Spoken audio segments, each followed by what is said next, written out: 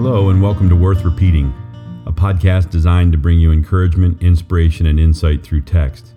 Every episode will focus on a specific text, passage, or speech from the past, along with some brief reflections on its value and implications for the present.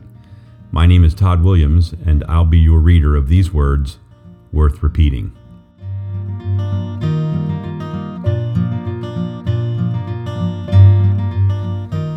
In this episode, I'll be reading some poetry. In honor of Father's Day, I've selected If by Rudyard Kipling.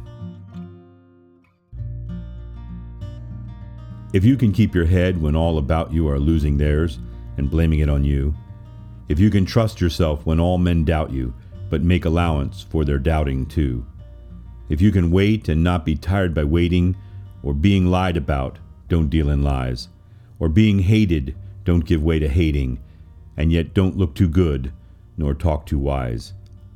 If you can dream and not make dreams your master, if you can think and not make thoughts your aim, if you can meet with triumph and disaster and treat those two impostors just the same, if you can bear to hear the truth you've spoken, twisted by knaves to make a trap for fools, or watch the things you gave your life to broken, and stoop and build 'em up with worn-out tools, if you can make one heap of all your winnings and risk it on one turn of pitch and toss, and lose and start again at your beginnings and never breathe a word about your loss, if you can force your heart and nerve and sinew to serve your turn long after they are gone, and so hold on when there is nothing in you except the will which says to them, hold on.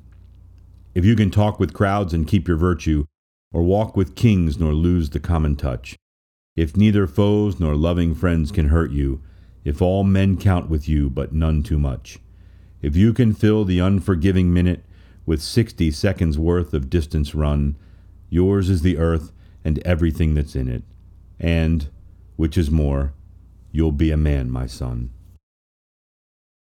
I love this poem. I always have.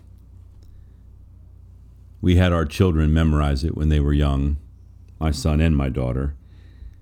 It is paternal advice, and while it's a bit dated from 1895, the wisdom in it rings true even today.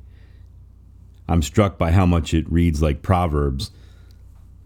In chapter 4 of the book of Proverbs, Solomon says, "Hear, O sons, a father's instruction, and be attentive that you may gain insight. For I give you good precepts. Do not forsake my teaching. When I was a son with my father, tender, the only one in the sight of my mother, he taught me and said to me, let your heart hold fast my words. Keep my commandments and live. Get wisdom, get insight. Do not forget, and do not turn away from the words of my mouth." That's what fathers do. They teach their children, both by example and by word. And this poem is a really powerful one. It's brief, but each line counts. Think about what the father is asking his son to consider. Think about what he is teaching are the marks of manhood. To endure hatred but not turn to hating. To be willing to treat all men equally and none with favor.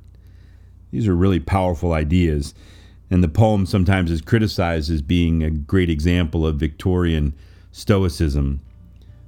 But it isn't really Victorian Stoicism. It's biblical manhood, biblical adulthood. It's maturity. It's taking hardship and challenge and pressing on. It's holding on when things get hard. It's caring about the right things. It's doing things the right way. It's not allowing circumstances to beat you down or inflate your ego.